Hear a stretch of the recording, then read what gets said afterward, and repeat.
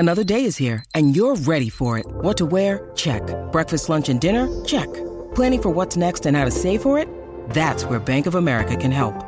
For your financial to-dos, Bank of America has experts ready to help get you closer to your goals. Get started at one of our local financial centers or 24/7 in our mobile banking app. Find a location near you at bankofamerica.com/talktous. What would you like the power to do? Mobile banking requires downloading the app and is only available for select devices. Message and data rates may apply. Bank of America N.A., member FDIC. Hello, listeners of the Mad Scientist Podcast. I am your host, Chris Cogswell, joined here by my pod brother, TJ Coonahan from the Pints and Puzzles Podcast for a very special episode, a Thanksgiving episode on nanotechnology and other random things. How's it going, TJ? Good, man. How are you? It's nice to talk to you. Going super well. Yeah, it is always nice to talk to you as well, man. I like these episodes because it means I get to drink beer more than I normally would on a weekend or a weeknight, I should say. Well, we always time them when we don't have work you don't have work the next day. Yeah, that's true. We try not to, yeah. Or when my wife's off work the next day. Yeah, it's perfect. You know what's funny is actually, it just reminded me of the first Thanksgiving that my mom and me both went over to Katie's house for Thanksgiving. I got blackout drunk the night before. Oh. Because my friend, my best friend from growing up is my buddy Richie, and his parents live across the street from me. So when I got home, he was hanging out there. So we all went out, me, him, and his parents. And his parents evidently hang out with like a bunch of really awesome party people. And I just remember his mom was like, "Chris, do these shots." And then I did. And then I guess I fell asleep at Richie's in his basement. And so in the morning, I woke up when Katie finally had the wherewithal to call Richie's house and was like, "Where is Chris?" Oh, God. It was hilarious. It was horrible. My mom was like, "You smell like liquor." And I did, and that was probably I did. I think that was the last time I actually really went hard out going to drink, because the next morning I felt terrible. Well, I learned the hard way that there's a fine line between relaxed on a podcast drinking and slurring, because that's the first thing that goes for me, unfortunately, which is really great when you're a podcaster that does beer reviews. So yeah, this is delicious. I'm just like, I like beer. So. All right, let's get into this damn episode. What are we doing? It's gonna be good. Welcome to the Mad Scientist Podcast, episode 32, Nanotechnology.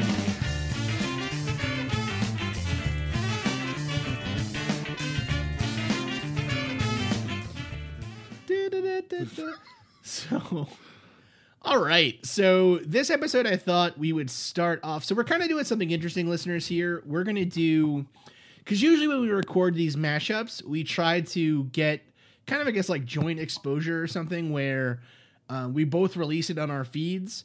This time we're doing something a little different. We're going to do the intro to each episode. It's going to be different. So like the first, say, hour of this episode will be different than the episode that's going to show up on TJ's feed. And then, so basically we are releasing two different episodes. So check out both. Go check out Pints and Puzzles feed. Yeah. So too many episodes with the same ending, you know? Yeah, I think it's a cool idea. I mean, give people a taste of both shows, kind of. Well, the wonderful thing is that we both have a lot of listeners that love both our shows now, right? So yeah, we totally do, and which is awesome. Which is really cool. Yeah, that's one thing quick before we get too deep into this science crap. Just got to give a huge shout out to everyone who's listened to the show and supported it so far. TJ yourself, I got to give a shout out to you. You gave me my first mic. You do that sounds too amazing. Much. It sounds great. You're a great guy, and you got a great show. And I'm thankful for everyone who listens, everyone that's helped us out so far, every podcast that supported us, everyone on Dark Myths, Scott and Forrest at Astonishing Legends in particular. been phenomenal. So it's been awesome. It's been Yeah, really cool. I had the same thing, and I'll get into that mushy stuff probably on mine, even though I didn't want to. Wonderful. Now I forced your hand. Yeah, but exactly. Now I'm the jerk if I don't do it. But yeah, so I have all that same stuff as far as the unsolved mysteries or weird shit category, depending on how you want to categorize it.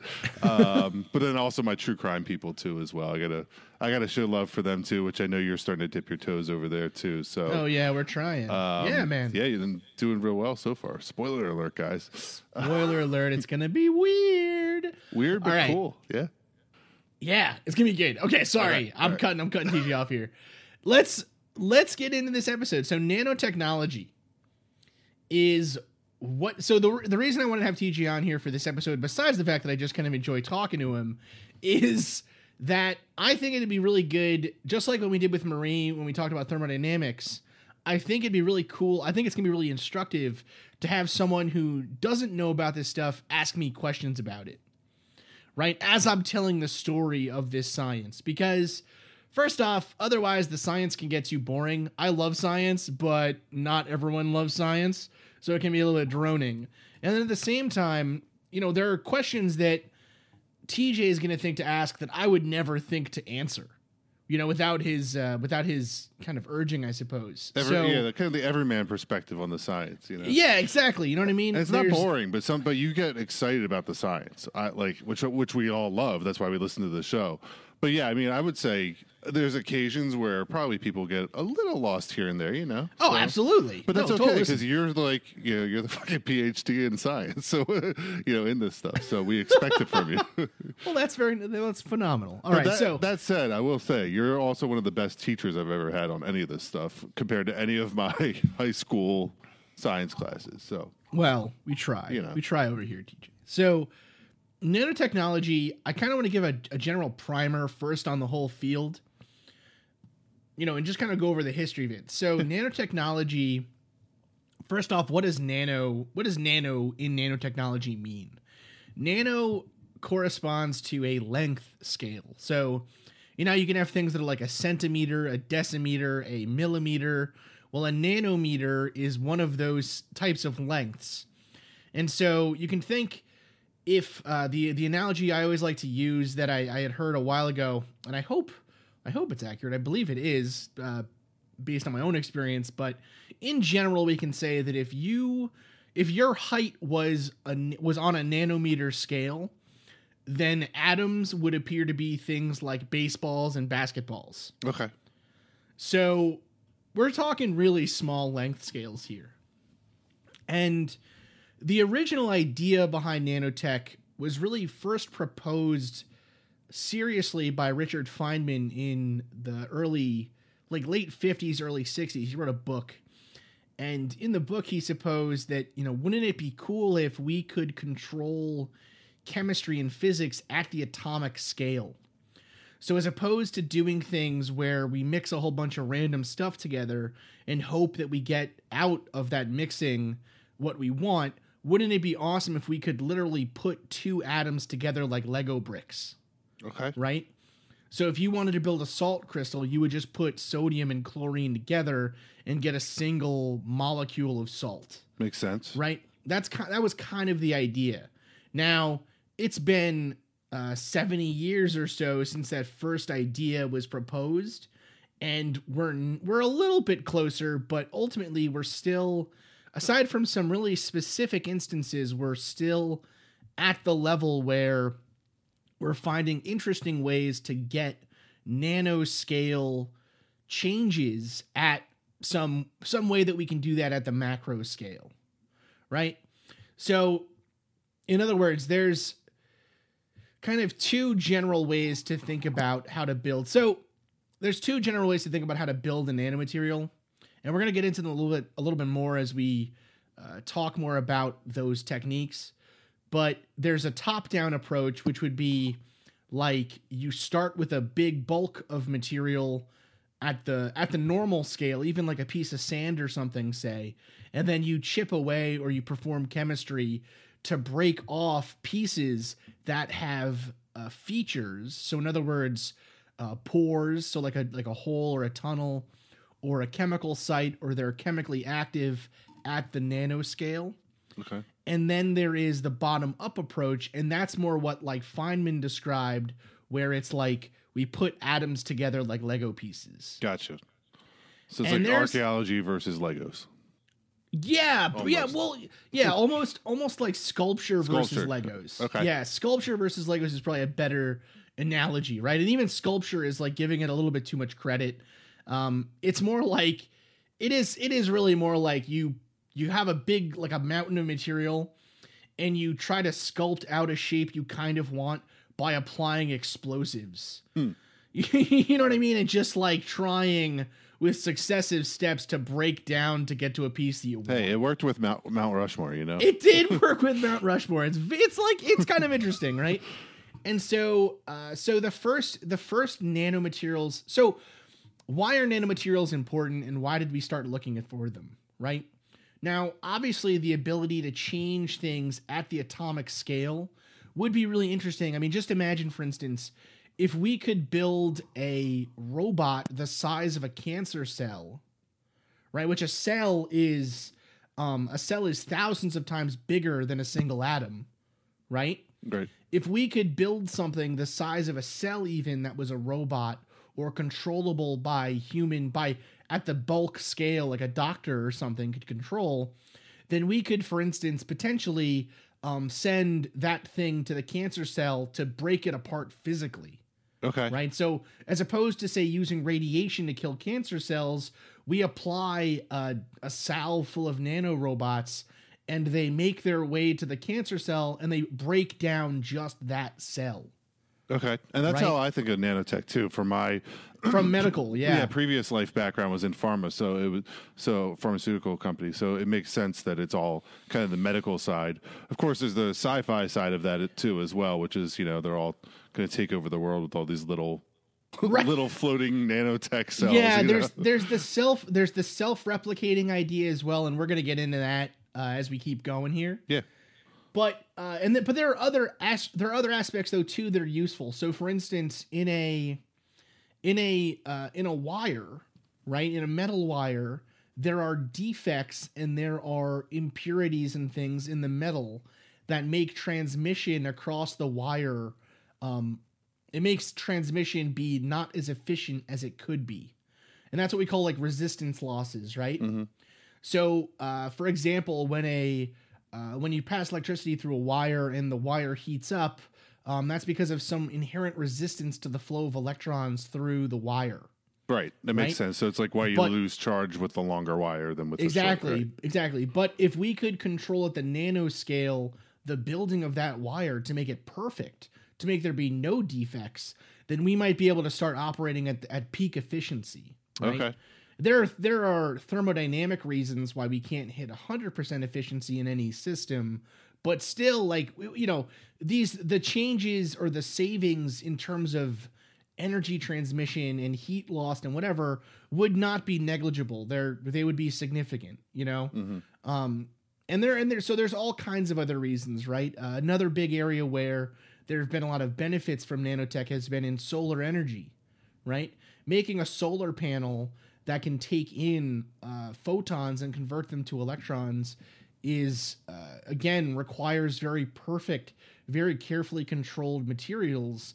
And if we could control those materials the way that they're built and grown at the nanoscale, then we can come up with all kinds of, more efficient ways to capture light and harvest it. And that's why solar panels have gone from being something like, 1% to 2% efficient to 15 to 20 to close to the theoretical limit of efficiency. Gotcha. So there are a lot of applications. Now, the first nanomaterials that we really worked on it's kind of funny. Having worked in the field, I know that some of this on the Wikipedia page isn't necessarily true. You don't say. Because there are materials that we consider nanomaterials today that would not have been considered that in the past. Gotcha.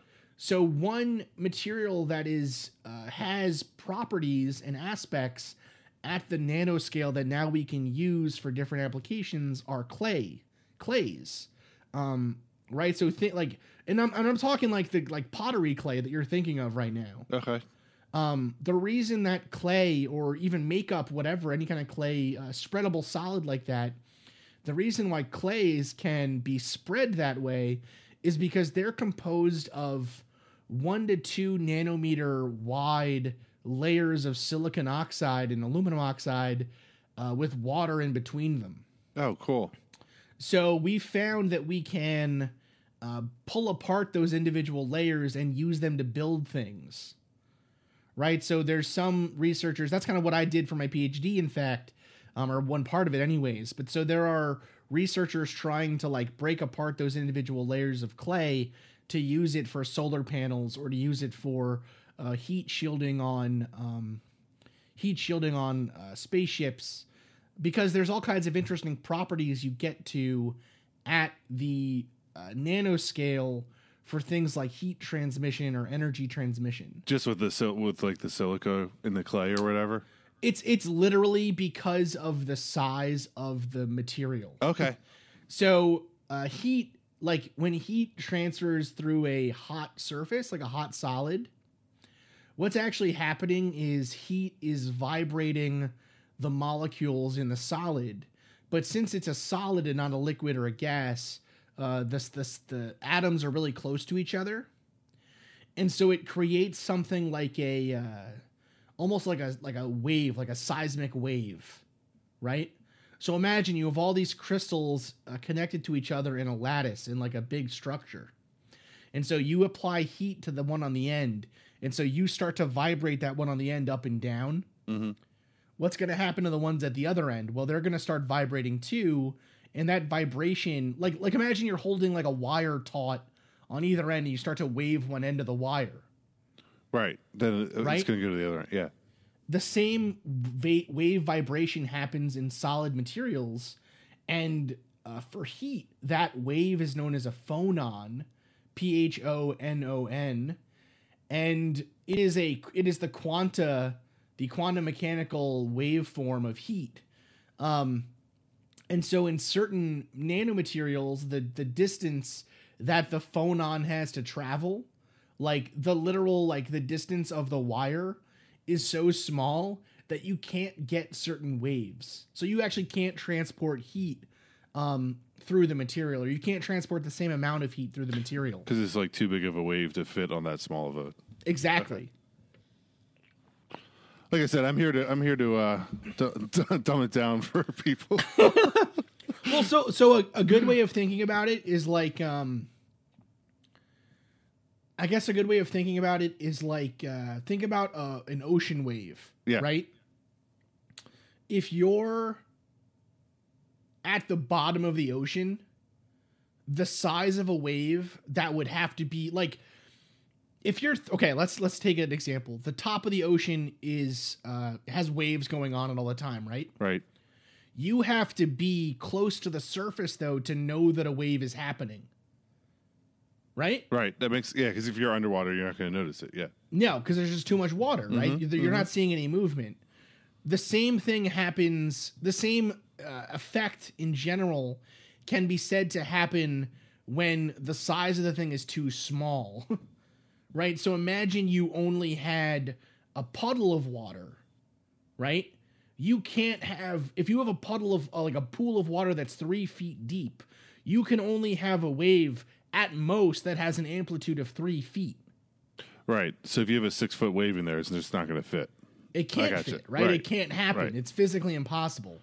The same thing then is true of waves at the nanoscale, where if you have something that's 1 to 2 nanometers thick or less, then you can't get a phonon wave that might be on the order of 5 to 10 atoms wide. Okay. Right? So, but it leads to really cool. It really leads to really cool effects, and that's why now we're starting to look at this for use on like space stations or space shuttles, right? Yeah, because that's what I would think based on what you were just saying is like, the thinner, you wanted the thinnest but strongest material, right? For the space shuttle. Well, besides strongest, you want the thinnest but most resistant to heat and radiation, right?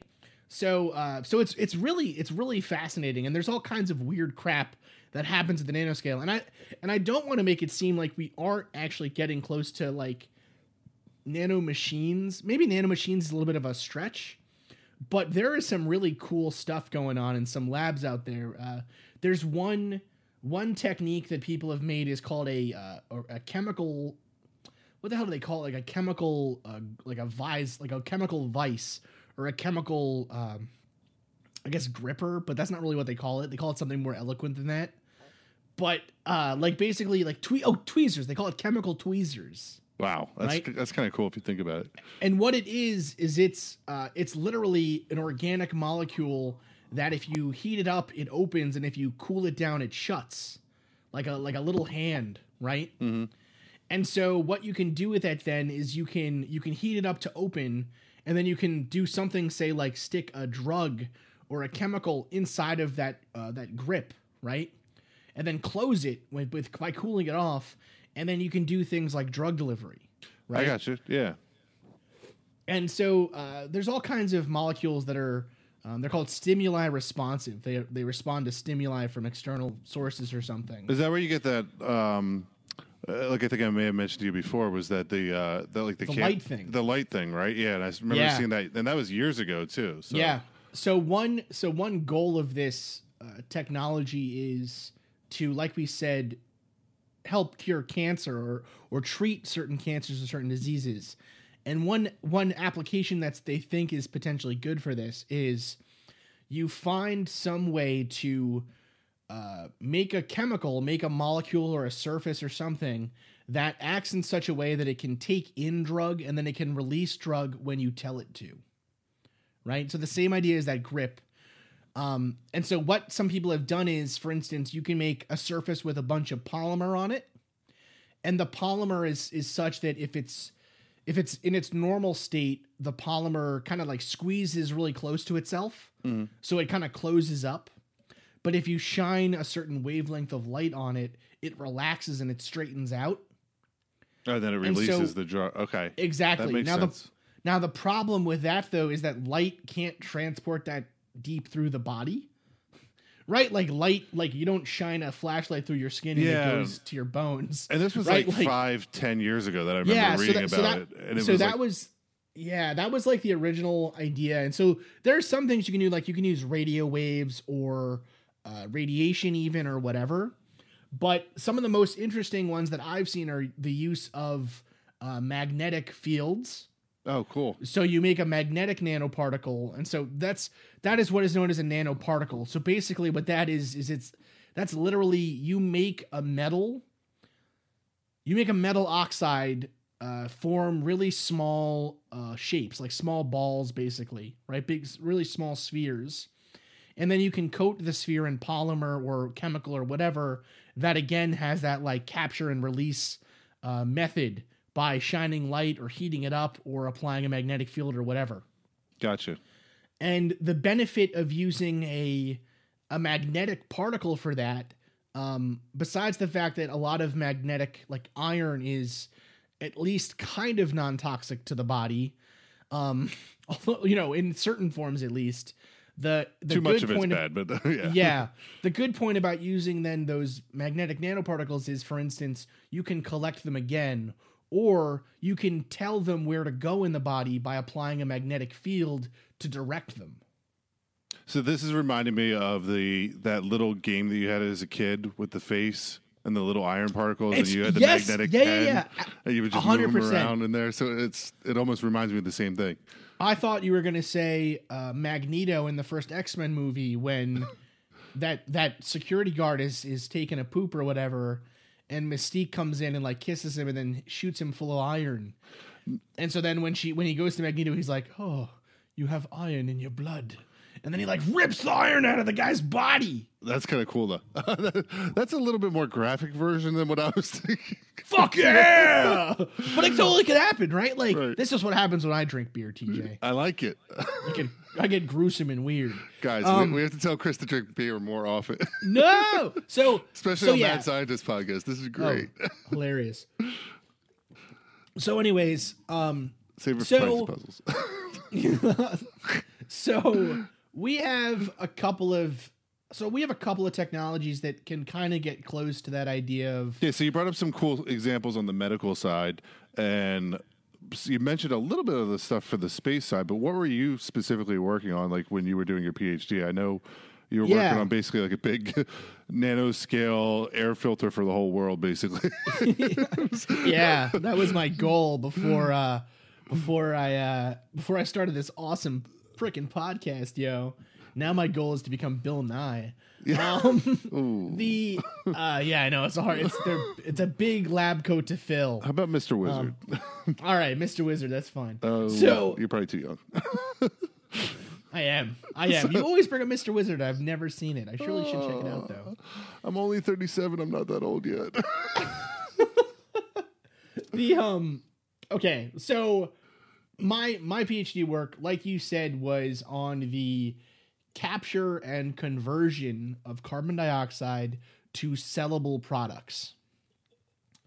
And it kind of started from an idea when I was in undergrad, where if you look at the history of technology and the way that it's changed, the only time that technology has really changed for the better, or for the better, what I mean is for the betterment of mankind, is when there is a way to make money off of it. True, unfortunately. And so it's kind of like tricking a corporation or a government or something to do something that ultimately may not be in its best interest, but will be better for everyone else by showing it a way that it is in its best interest.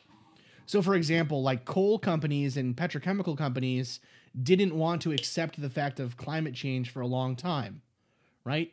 And there are still some in the United States government who don't want to accept it because they're making a lot of money. You know what I mean? Like, yeah, they're making a lot of money, and this is a direct threat to their livelihood. You know, I mean, imagine if we found out that, I don't know, pizza was causing cancer, right? Like, and we were like, well, we gotta ban pizza. You know, Papa John's would be even more odious than he is now. Well, it was like just today, and today's Thursday before Thanksgiving in 2017 for anybody that's listening later on in the future. Yeah, but they just came out with the article, and I think I saw it on Twitter, about how the sugar industry was funding studies into the health benefits of sugar or harms of sugar. But then they canceled the study because they're like, shit, we're finding out that this causes heart disease. This causes potentially cancer. So let's just bury that because we're going to lose a lot of money if we say sugar's bad for you. Yeah, I mean, it's the story of, it's the continued story of people think that since individuals generally have the best interest of other individuals at heart, that a big group of them together must also have the best interest of everyone at heart. But, right, so like, okay, one guy making sugar on his farm wouldn't be making sugar if he thought it could kill people. Right. Right? And so 1,000 people in a corporation making sugar and selling it, certainly, if anything, that means that there's more chances for them to be a whistleblower or a good person or someone in there, right? And unfortunately, I used to think that, and now it's a very different ballgame, unfortunately. The thing is, that's the thing, though, is that, unfortunately, the history of humankind has shown us that when people get together in big groups, it just gets easier to make bad decisions. Because you can pass the buck around, right? Oh, well, I'm not going to say anything about, cigarettes causing cancer. Like, I'm just a guy growing tobacco. I don't want to get screwed over. You know what I mean? They may or may not.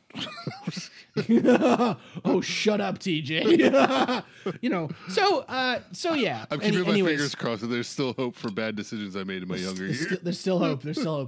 So to get back on the train, I guess, here of this actual story. So what you were trying to do basically is figure out a way to take the carbon dioxide and make it into something that people could sell or use or something. Exactly. Right? Basically. Exactly. Because right now, carbon dioxide is it's garbage, right? It's like you make a bunch of garbage. You can't capture it. You can't use it for anything. It's useless pretty much. And so you just get rid of it. You just let it fly away, right? But we are trying to tell corporations that have been operating like this since the dawn of chemicals that, well, actually now that thing that you used to just be throwing away, we're going to tax you for it, or you need to capture it. And capturing stuff like that costs money. Right. Right? And so if there was some way to offset that cost, for instance, by selling carbon dioxide as a sellable chemical product like ethanol or like acetic acid or like, glucose or any number of higher carbon number compounds, then the debate over climate change goes away, because suddenly who cares about the environmental benefits? We can make a lot of money here by selling garbage to people. Yeah, they're seeing dollar signs. That Exactly. Now exactly, you reminded right? me. So my analogies, remember in Back to the Future where he had in the second one where he put the garbage in the car and that fueled it instead of the nuclear energy later on. That's what it kind of reminds me of. Is like, okay, it goes from nuclear energy to garbage powered, in the future. Yeah. I mean, and that's the problem with that's the problem with a lot of chemistry, or with a lot of I guess you could say the corporations, or the what's the word I'm looking for, like the industries, I guess, that make their money by converting some feedstock into a usable product plus some waste, right? Usually, like the company doesn't want to have to deal with that waste in any useful way. And so that's kind of where governments have historically always stepped in, right? I mean, tanneries in like New York City or France or Paris, France, or London in the UK, tanneries were destroying those cities. Right. Like the tanning industry was creating these hazardous bio-waste sites in the middle of these major metropolises. And, the government had to step in and say, well, actually, we're going to come up with some way to do sanitation. And that's leather tanneries, not human tanneries, just for the record. Yes, that's leather tanneries, not human tanneries. We're not talking about Ed Gein or anything here. Right. But yeah. So anyways, my goal was to find so we currently have the technology to capture all of the carbon dioxide that is released from power plants. Okay. Really? We've had that technology for about 10 years. But they won't use it because they can't monetize it. Well, the problem is that it's very costly, and it's very, it's energy intensive, right? So you can think of what's a good analogy, I suppose? Okay. Those things that you put into your car to soak up bad smells, like those silica gel beads? Yeah. Okay, that's basically what I worked on, was those silica gel beads. Oh, cool. But very specific ones for carbon dioxide. Those silica gels, they will capture the bad smell from your car kind of just by sitting out in the open, right? But once you are done with those, what do you do with them? Well, I would throw them out, but yeah. You throw them out. Usually. Everyone does. Everyone throws them out, right? Or you leave them under your car and forget about them. Well, yeah, or you just leave them there, right? Until they come back. That's not good if the stuff that you're making is extremely expensive, right? So nanomaterials are super expensive because you have to do all kinds of chemistry to make them, right? So like the materials I worked on, some of the metals I had to use to make my materials were in the $100 per gram range. Well, you're not even adding in like the research and development side. No, I'm not even talking about after you make them. This is just buying the feedstock from somewhere. Yeah. Once you make them, they're hitting hundreds of dollars a gram. So expensive, really expensive. Right. So the challenge then is to create some way to capture stuff from the air that can be reused, right?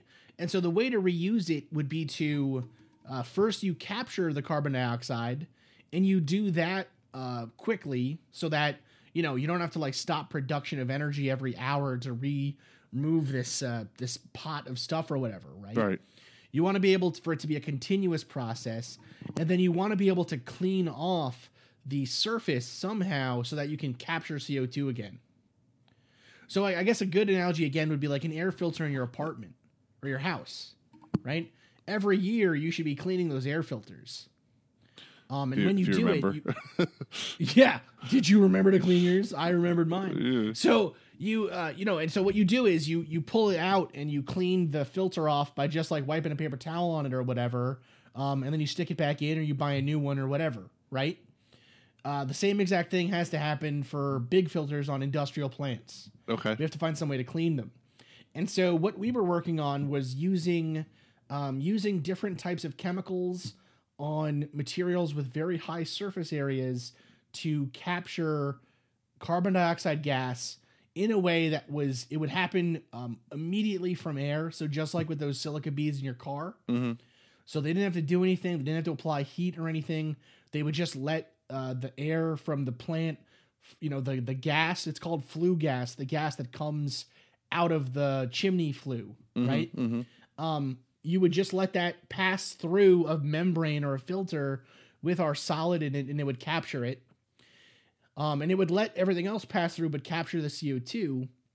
And then what you do is you heat that stuff up, the filter, to remove the CO2 to a reservoir somewhere, and then you stick the filter back in. And so you can recycle it over and over again. So it's like self-cleaning. That's kind of cool. Yeah, exactly. That's really cool. And the thing is that there's all kinds of interesting ways to do it. You don't have to use a solid material like I was proposing. One really cool proposal that I've seen is actually, I think it was from the University of Hawaii. One proposal was to use bacteria to capture the CO2 in like almost like a biorefinery that was attached to a power plant. Right, because bacteria uses CO2 that's what it takes in CO2 to survive. Right. So it's quite interesting. So what did I work on specifically to make that happen? Well, just like with any kind of filter or sponge or whatever, you need a lot of surface area to capture stuff, right? Because you need some surface for that chemical to stick on, mm-hmm, right? So what I worked on were these materials called metal organic frameworks, also known as MOFs, MOFs, and layered silicates. And layered silicates aren't that interesting. I think MOFs are very interesting. Tell me about what MOFs are like they're like Kinex. Okay, yeah. Right? They're just like Kinex. So imagine with a Kinex set, you have the center pieces, which are those like circles. Mm-hmm. Right? You have like a white circle, a yellow circle, a red one, whatever. And then you have the rods, those long pieces that connect the centers together, right? In my research, those center pieces, kind of like not the struts, I guess, like the nodes, those nodes would be metal compounds like magnesium or cobalt, mm-hmm, or selenium or whatever. And the rods would be some organic species that has ends that react with the metal. Okay, that makes sense. And so what we would do is you would put a whole bunch of the metal centers and a whole bunch of the rods together in a reactor. And based on the geometry, like the number of bonds and the direction of the bonds that the metal center could actually have, and the type of ligand, the type of rod piece that you put in, mm-hmm, you can try to get different geometries of resulting crystal. Does that make sense? Yeah. So based on, how hot you do it or cold or what chemicals you apply to it, then that'll change the structure just a little bit, right? Absolutely. Basically. And also like if you like imagine if you put in a metal that could only have 2 bonds on it, then what kind of shape could you make? I'm Ken Harbaugh, host of Warriors in Their Own Words, a podcast that presents the unvarnished, unsanitized truth of what we have asked of those who defend this nation. As a country, we need these stories more than ever. Stories from Americans who have borne the battle, including 30-year-old remastered interviews with veterans from World War I recounting their time in the trenches of Europe, and with veterans from World War II, Korea, Vietnam, and from our most recent conflicts in Iraq, Afghanistan, and other battlefields Americans may never have heard of. Hear their stories by listening to Warriors in Their Own Words wherever you find podcasts. Right, probably a line, I would think. A rod. You can only make a rod. Straight, yeah. Absolutely. What if you did one with 3 connections? Some kind of spoke, I would think, right? Suddenly you can make a pyramid. Right. Suddenly you can make a pyramid. Okay. How about 4? Now you can make a cube and pyramids and all kinds. Right. So sorry, I was thinking 2D. Yeah. No, it's okay. It's okay. So depending on the metal that you choose and the number of points of contact it could make with the organic compound, you can get all kinds of different things.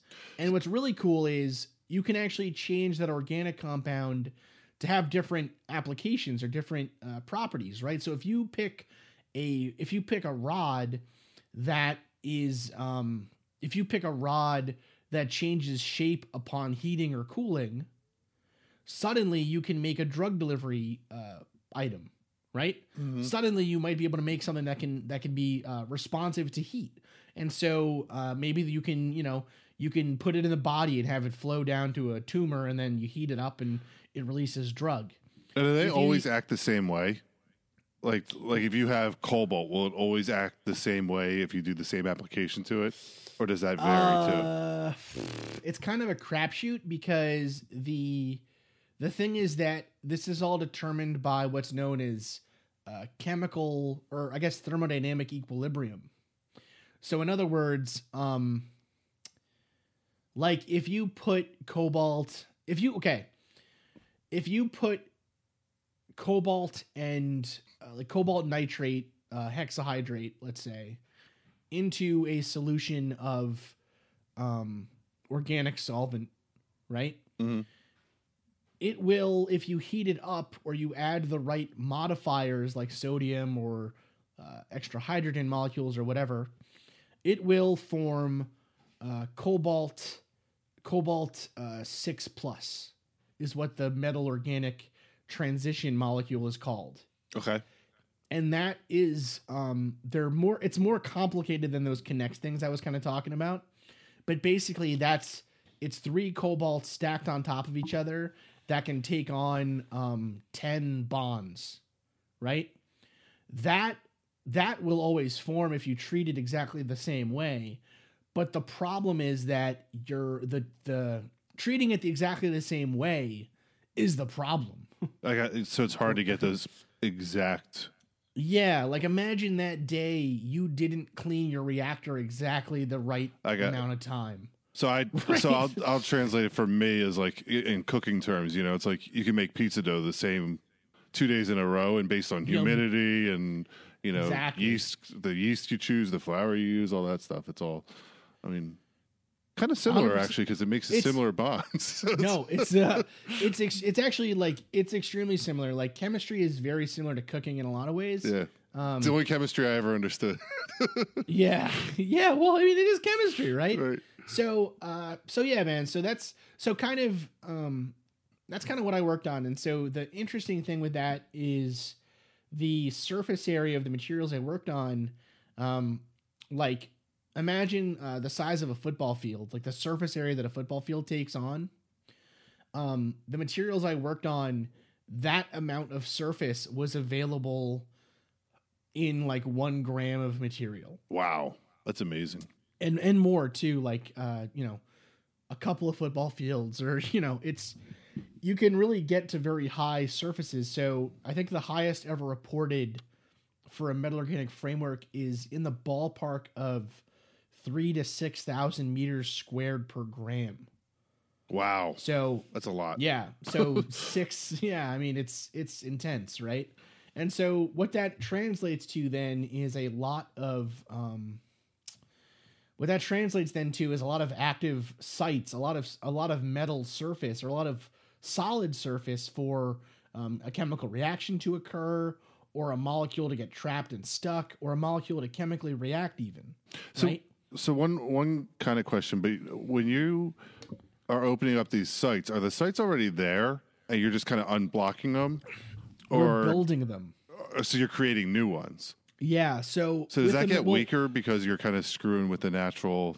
Whoo! What a good fucking question, man. Okay. I remembered it from yesterday. It's so good. This don't you tell them, TJ. Don't you tell them. Breaking the fourth wall. This kind of translates to the whole idea that I alluded to earlier of a top-down versus a bottom-up approach. Right? If you're doing it as a bottom-up approach, so you're like building a material atom by atom like Legos, then you're designing the nanomaterial yourself.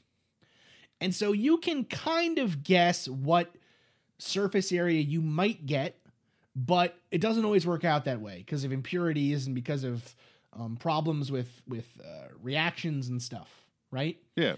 And some states of matter aren't possible thermodynamically on the surface of the Earth, right? Or under the conditions of the Earth, right? I mean, that's why, for instance, when we find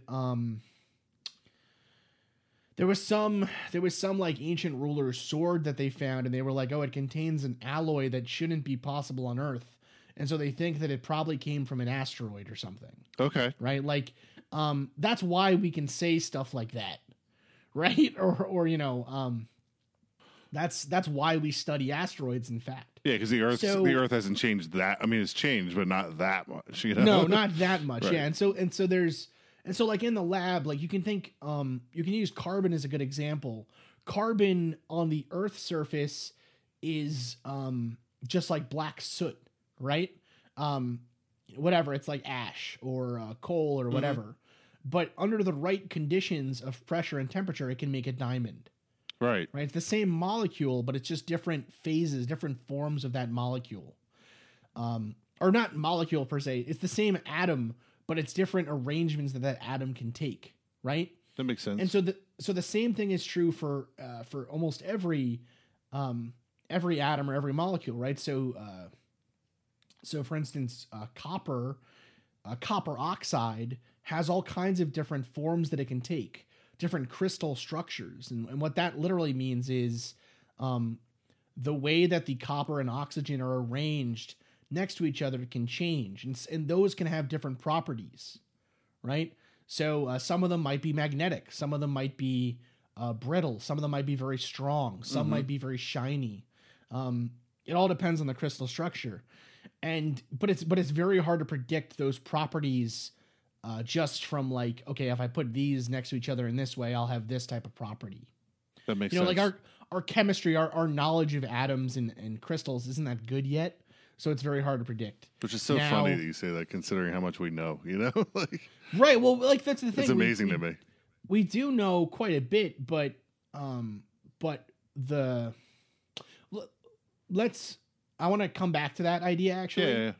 And talk about what makes it so hard to work at the nanoscale. Okay.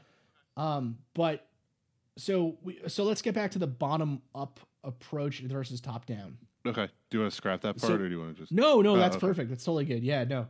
You want to just chop it up? We're keeping it in. We're keeping it all in. Do it live. We're doing it live. So bottom up would be like I said, you're building like Lego. Right. Top down, again, is that whole idea of like exploding Mount Rushmore and hoping for what you get. When you do something in a top down approach, you can get defects and problems like what you were saying. Which makes sense. So for example, with metal, one really good natural example of capturing carbon dioxide is limestone, calcium carbonate. And what happens naturally is calcium oxide takes in CO2 just from natural absorption and becomes converted from calcium oxide to calcium carbonate. And then that calcium carbonate then is used. It's just all over the damn place. You know what I mean? Mm-hmm.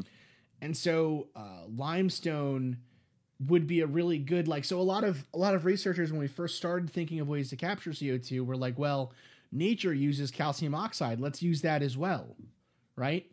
And so people tried to make calcium oxide in the lab, and then even if they synthesized it from a bottom-up approach, they would make it. But what they found was if you capture carbon dioxide on that surface, and then you reheat the calcium oxide to remove the CO2, so you're capturing carbon dioxide, and then it's becoming calcium carbonate. You're then heating the calcium carbonate to go back to calcium oxide. Does that make sense? Yeah, I think I'm following it. Okay. So let's just start again slow. You got calcium oxide. Wait, I'm not originally. that slow, right? No. I'm not saying kidding. For you, bro. You got calcium oxide originally, right? And you add CO2 to it, and it becomes calcium carbonate. Okay, that makes sense. You can then heat up the calcium carbonate to release the CO2 and get back calcium oxide. Okay, totally makes sense. Okay, the surface area of the calcium oxide goes down a lot after reheating. After you add it and then subtract it again. Yeah. Okay. So in the first case, you might be able to capture, like, let's say for every atom of calcium, you capture one atom of carbon dioxide. Right? Or one molecule of carbon dioxide, sorry. Yeah. The second time around, you might only be able to capture, for every 2 atoms of calcium, you capture 1 molecule of carbon dioxide. So you're getting 50% less. And as you keep going, it'll get worse and worse and worse. Do they think that surface area comes off when the carbon dioxide is being removed from it? What's actually literally happening, as far as we can tell, and this was actually a project that I worked on quite a bit in my lab. The farthest, or actually my lab mate Zalong was working on this for a long time. As far as we can tell, what actually happens is the surface, it almost melts. And so the surface is, the number of active calcium oxide sites for capture to happen goes down. And so you can think like it goes from being kind of like a sponge at the beginning with a lot of open space for carbon dioxide to sit in. And then you reheat it, and that sponge slowly becomes just a solid cube. Okay. So it kind of is melting the holes exactly. together. So the whole thing gets sealed, and so then you can no longer capture anything on it. Wow. Yeah, and it's a huge problem because calcium oxide is the most efficient. If we could use calcium oxide, we would not be talking about even the problem. So just to give a little bit of perspective here for listeners, the cutoff industrially for what is considered economically viable for capturing carbon dioxide is that for every gram of material that you use to capture, you should be able to suck up 1.5 millimoles of carbon dioxide. Okay. So so the units don't really matter, but the industry cutoff is 1.5 millimoles per gram. That's considered like the gold standard. If you can get above that, you're doing really good, right? Right. Calcium oxide, naturally, on the first time you capture, has an efficiency of 14 millimoles per gram. Wow. The second time, it's around 2. The third time, it's around 0.1. And then wow, the really fourth drops time, down. It drops down a lot. Even from 1 to 2, it sounds like. Yeah, and I mean, those numbers are kind of hand wavy, but it's that precipitous, right? So you can't just put a big block of limestone on top of these chimneys. No. It's like, it's like after the first time, it's garbage. It stops being useful, and so it's a big problem, man. I mean, it's a lot more fascinating than I think people give credit to. It's a lot harder of a nut to crack than we like to think about. But really, there's some really fascinating techniques that are being used to try to fix even calcium oxide. There's some really interesting things that are being used to try to fix it. So if you add different metals or different things to the surface, you can actually stop that. You can stop that effect that occurs where the surface area goes down. Yeah, you're like putting a stent in almost, right? Almost, yeah, very similar to that. Very, very similar to that actually. And so you can kind of recover some of it, right? But still, it's still not as good as just using like a zeolite, which is another type of rock that has nanopores, is very small pores, right?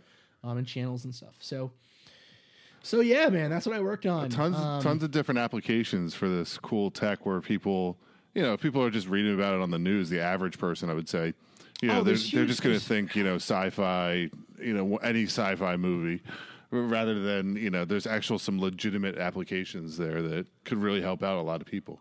Oh, absolutely. So let's get back to that question you had actually, just before we end here, this first part of this Super Smash Up episode. One of three. One of three Super Smash Up portions. The problem with working at the nanoscale with like that top down is easy at this point. We have all kinds of interesting ways to do that. To blow stuff up. And actually yesterday the story that made me stop recording because I just like my body was like, get this lung out of your skin. Like I just had to cough a billion times, I guess. Which was frustrating. When I got off, I stopped coughing immediately. That's because you're inhaling too much of the nanotech, so that at work, so that it's all the little powder things. You have a bunch of little robots in you. Well, okay, actually, that's actually a really interesting point. What's really scary with working with nanomaterials is we don't like. There's all this talk about using them for like biological applications and stuff, right? Mm-hmm. The timeline to get a technology from the lab to actually like out in hospitals being applied, even for it to be applied really in special circumstances, is like 15 years, give or take. Yeah, that makes sense. It takes and it does. It makes perfect sense. I mean, I'm thinking from just a drug perspective, right? How long those take to go from research to, people don't realize how long that actually takes either. No, it takes a long time.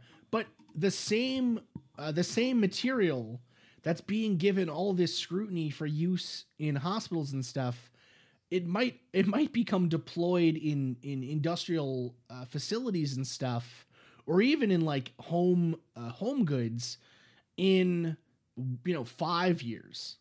Oh wow. So there's a huge disparity in like if it's being specifically used for a drug or for pharmaceutical applications or things, or like topical use, whatever, then it gets a lot of scrutiny. But if it's just something that you might come in contact with, but we don't really know what it's going to do to you, there's like not that much. Like there is scrutiny, of course, but it's not nearly as much. Right? Yeah, that makes sense. And so one really scary aspect of working with these materials is you don't really know what danger they pose to you or to anyone, right? It's a pretty okay bet to think that if you mix a non-toxic metal like magnesium together with a non-toxic organic compound like citric acid, that the crystal you're going to make, which actually that crystal doesn't form, I don't think, but whatever. If it did, patent pending. It's called Mad Scientist 1 now. I've officially declared it. It's in the research literature. Oh, I can't wait till go back on it on Twitter. On Twitter newsfeed, Mad Scientist 1 has just been invented. Mad Scientist 1, super cancer-causing crystal. Cancer curing. Oh, yeah, we hope so. Even though you might think that those two things together are safe, you really don't know, right? Yeah. Like, you don't know. It always goes back to just the basic of like you're messing with the natural kind of way things are designed, which I know everybody does anyway, right? But I think it is an important point though that it's kind of you have to not to get as philosophical as the way you put it, I would say, but like these things have never there were crystals that I made that had never existed in nature before. You know what I mean? Like we made stuff that, at least as far as we know on the surface of the earth, never formed. Right. And if some of that got on my lab notebook and thank God I never had a spill or anything horrible happen. But if some of that stuff got out into the air or whatever, and I breathed it in, and it's suddenly giving me super cancer, I won't know. You know what I mean? And the flip side is it could be giving you superpowers and you don't know. Yeah, you know, I don't know. So you really don't. There's both sides of the coin, but yeah. I get what the bigger picture is that this technology is great, but to your point, like remember with the how they were trying to switch to the mercury light bulbs for a while, and then they found out people were dropping them and breaking them. Yeah, then all the mercury was getting out, and people were getting potentially could get sick from it. I mean, look at right after we discovered radium. Right, we're using it in nail polish and shit. Yeah. Right, like it's ridiculous. We were using, asbestos. We thought asbestos was totally safe. I guess it still works for insulation purposes, right, or whatever. It's still like one of the best insulations we have. It was just you know what I mean. Kill you if you're going to sand it. but even think about mesothelioma and asbestos. Oh, it's horrible. That isn't a chemical effect. That's a physical effect. That is. These tiny fibers getting into your lung and scarring your lungs. Right. That's how like pokes holes in it or something, right? Yeah. We're talking about making things that are even smaller than asbestos fibers. That's insane. You know what I mean? Yeah. What'll happen if we inhale those by accident? And we won't even know we're inhaling them. Yeah. No, it won't hurt or anything, right? So anyways, it's a really scary. It can't, not to tell people that you should be afraid of nanotechnology or anything, but if this show has taught you anything, I would hope it's taught you that sometimes we need to, before we ask if we can, we need to ask, should we? Yeah. And then the other side that I just thought of is like, is there potential to use this in a negative way? Oh, like bioterrorism type of stuff. You know what I mean? Of course there is. I mean, so, of course, right? We can get into that later, but if you want to. But, right. Yeah, I mean, it's because I worked in the field there. I'm not going to shy away from this. I think. Yeah. Because well, you don't want to give people tips, No, you don't want to give any ideas or anything. I mean, I don't know. That makes it sound like I think I'm some fucking important scientist or something. You know what I mean? You are. I think I'm fine. I don't think anyone's going to be making weapons with my little sponges. You never know, though, right? You never know. But yeah, no, there's definitely negative applications for every science, right? So, but to your point, this is one of the things I've always picked up from your show is that this is why we have to keep, and I'll politicize a little bit, but keep the funding going for the science side. And just keep that in mind when we're making political decisions, shall we say. Well, also that's a pretty safe way of putting it, right? Right? Yeah, that sounds fine. Yeah. And actually, one aspect of nanotech that I think is always played up in popular culture that is like that negative side is the idea of self-replicating nanobots. I'm not even sure where the idea of self-replication came from originally, but the basic idea is to design a robot that is like the size of a cell, and so can, just by the way it's designed, take in enough energy to actually self-propel itself, and has the ability to find atoms in nature that it needs to break apart and build other copies of itself. So, like creating a robotic bacteria or something, right? Yeah, is that even possible? I mean, it's theoretically possible. Wow. Yeah, I mean, why not, right? But we're nowhere near that. I mean, we don't even know how a regular cell works. Right. Right? Like, we have no fucking... we have some idea in terms of, like... There are a few areas of science more murky and more questionable at the moment than the transitions between, I would say the transition between psychology and brain chemistry. That's one area where that is very murky, and I think that's one that maybe will continue to be murky for quite some time. Mm-hmm. And the other one is the transition between biochemistry and cellular biology. That transition, I don't think people realize how huge of a transition it is, right? Because I guess I would say the universe like I literally mean the universe now. I don't just mean like the universe is like a concept. I mean the astronomical universe. Universes and galaxies and star systems and whatever are still very mysterious to us, but they generally operate on pretty well understood rules, right?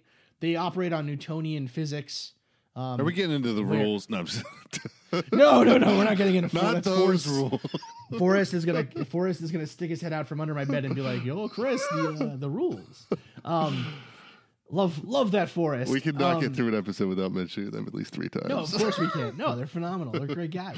Listen to Astonishing Legends, people. Anyway. But the looking at big stuff and figuring out what's going on at a really big scale is a lot easier than looking at small stuff. And I think both hurt my head in different ways. And it's funny that you brought that up, because when you were talking about, these nanoparticles having a surface area of multiple football fields, that's one perspective.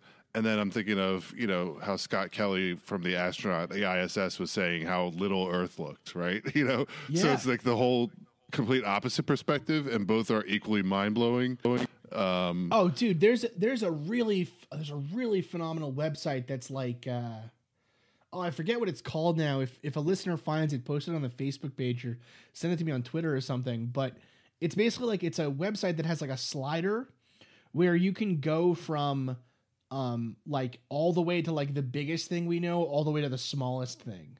I've seen that version on like the universal scale, where you have the Earth, and then it shows the Earth compared to the Sun, then the Sun compared to the next bigger star. Okay, yeah. And then it keeps going up and up and up that way. This one does something similar, but it keeps going all the way down to like, okay, an atom, okay, an electron, okay, cool. A quark, okay, you know what I mean? It's like it goes the other way too. Yeah. Yeah, it's fascinating because I mean, I think.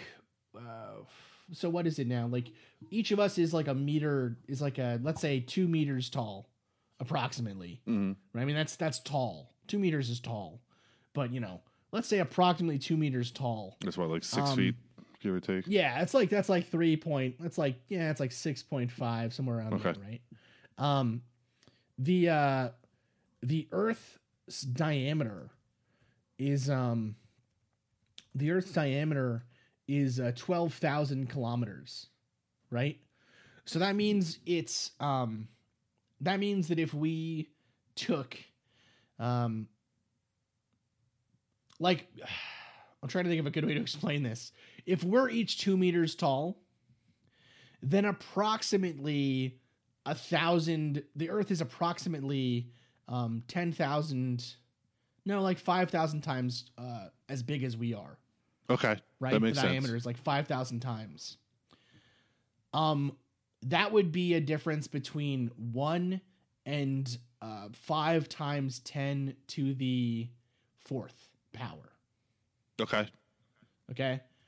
A nanomaterial is 1 times 10 to the minus 9th power. Oh, so it goes the other way even more. Yeah. Wow. Significantly That's crazy. more. Yeah. And it's like, think about how many of those nanoparticles make up like your fingernail. You know what I mean? Or something little, There are billions. I think there's a quote that says something like there are more atoms in a grain of sand than there are stars in the known universe. Wow. Okay, that's job security for you, right? Yeah, that is. So we're actually pretty big. On the scale of things, we're actually pretty big. So the other thing quickly before we end here that I wanted to say is that question of how do we actually what can we actually see? How do we know any of this shit's really there? Yeah, good question. Right. For a long time, we didn't know that electrons actually existed.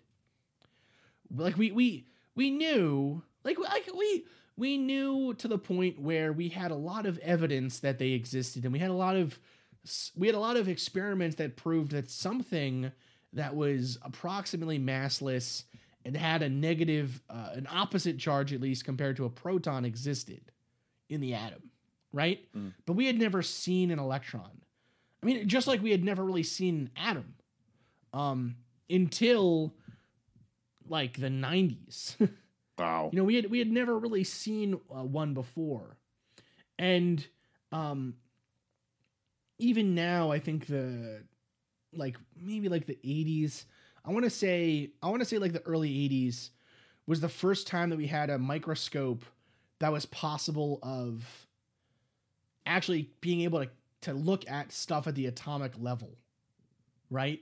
And even then, we're just getting it's not like we're not getting an image of something at the atomic level. We're getting a representation of the atomic level based on, it's called, what is it called? Like atomic force microscopy or something, where it's basically like, you're measuring the force that the atom exerts on a surface.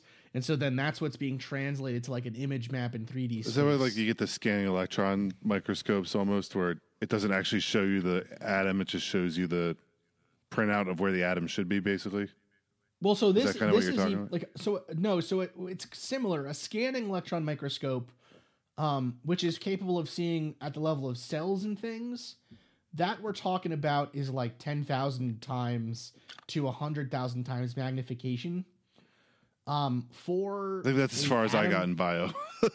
Okay, yeah. For an atom itself, we're talking, you need to start using like tunneling or transmission electron microscopy.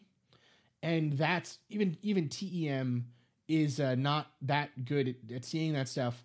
A tunneling microscope is what you would need to use, and that is what I'm talking about there, where you can actually look at an atom. But again, that's like... But you're talking for nanotech even smaller than that, right? So do you have just a super high tech? Yeah. No. For nanotech, we're talking SEM and TEM. Okay. We're talking that level.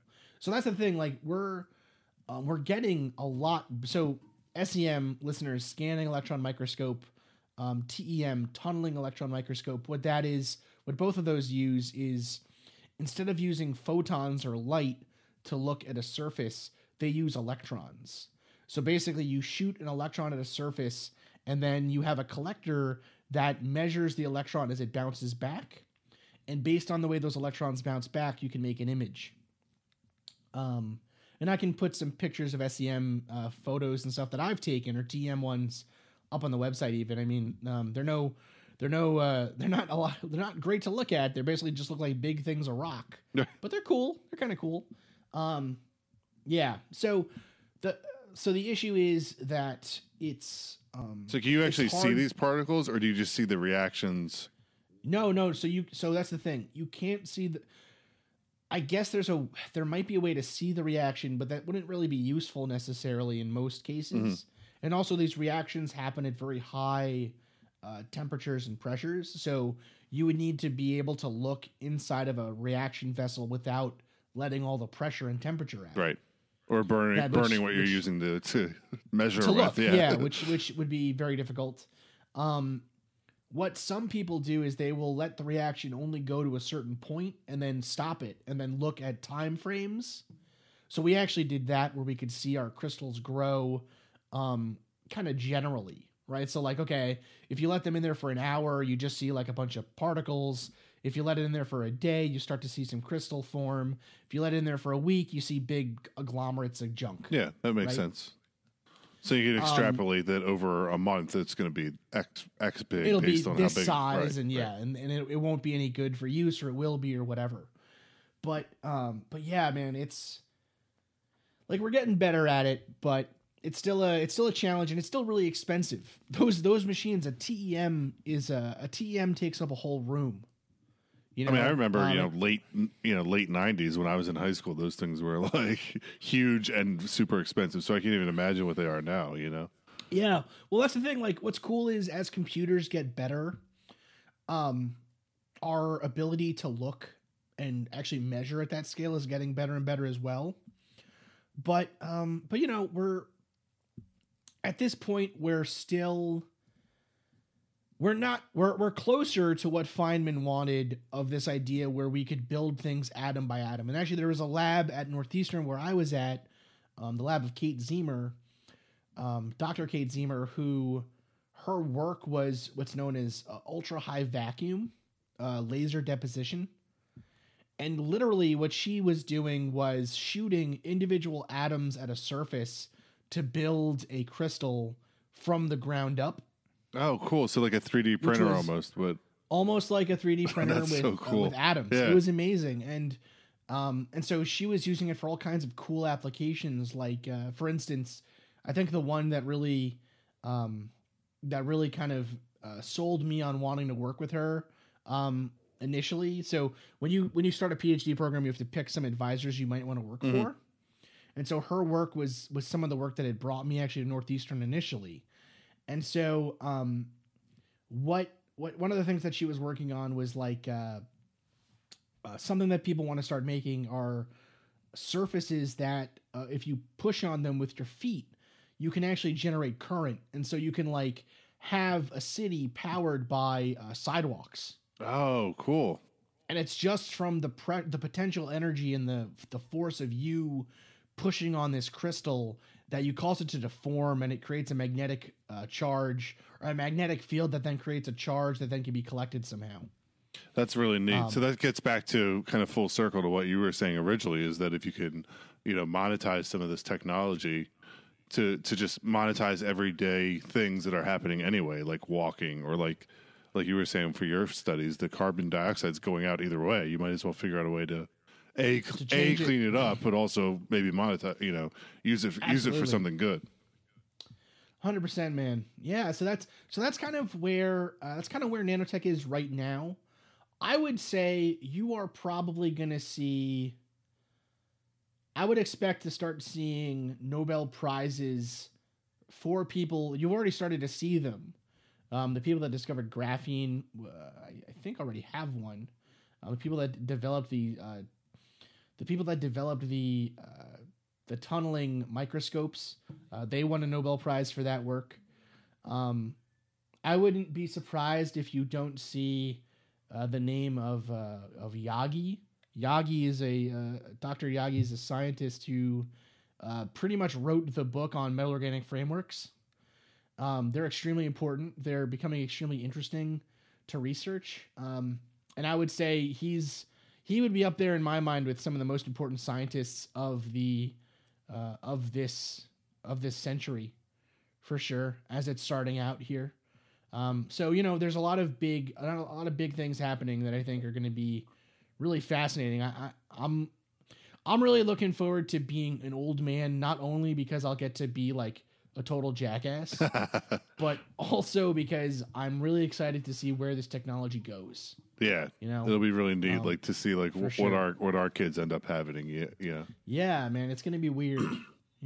But it's people like you that are paving the way for that. So hopefully we'll get some good stuff. And don't sell yourself short. You might have that Nobel Prize sooner or later. My small piece of there's no way.